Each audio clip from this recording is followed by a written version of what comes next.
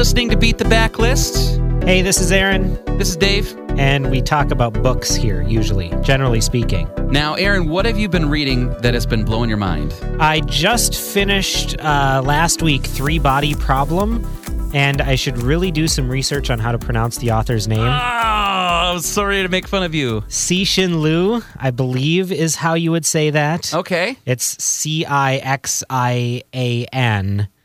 but he's a Chinese author, finally translated into English. He's like the Chinese sci-fi author. He's insanely famous in China. He's getting, I think now, the recognition that he deserves here in the States. The Three Body Problem is the first in a trilogy, and wow.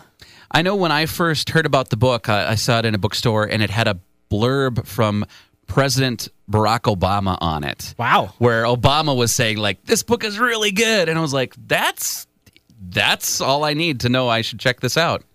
So if you've never heard of Three Body Problem, it opens in the Cultural Revolution in China in the late 60s, which is already a historical period I don't know enough about. As I'm reading this and hearing about just like, oh, wow.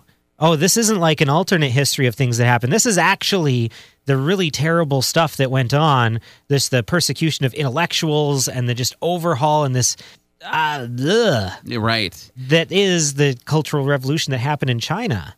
I mean, it's a fascinating, just a train wreck in history. At what point does it go into the realm of sci-fi then? Not too long into that. It jumps back. There's a lot of jumping back and forth in time to things that happened in the 70s and 80s and things that are happening in the quote-unquote present day. There's a mysterious video game involved that has a big kind of what in the world is going on. There may or may not be, spoiler, there are alien communications and just it's crazy, but it has a different texture to the book, to the prose, to the explanations, to the fact that it's like, oh, I don't just have an immediate context for all of the things that have happened in the past and even in the present day, because it's happening in literally an entirely different culture than mine. There's enough waypoints along the way. You don't get lost, but it's definitely that sense of this is somewhere else.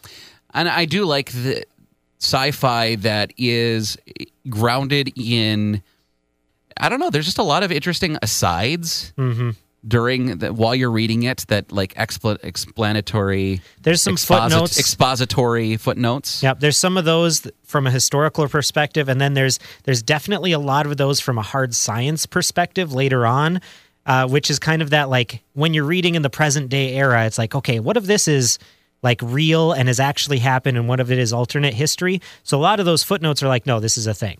Like, no, this is actually a thing that is there's a lot of hard science going on there, but it doesn't, I think, make it unreadable. Sure. They don't get lost in the weeds of, you don't need to know everything there is to know about 11-dimensional space. But 11-dimensional space is absolutely brought up. I think one of my favorite things about, speaking of books of hard science, I really liked The Martian because of that.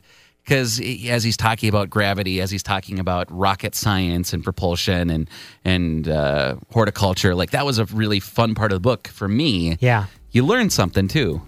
So the Three Body Problem, it's a first in a trilogy. I need to do some digging more. I need to finish this because it definitely does not end in a neat package. Check it out. Have you read it? Email us, backlistpodcast@gmail.com.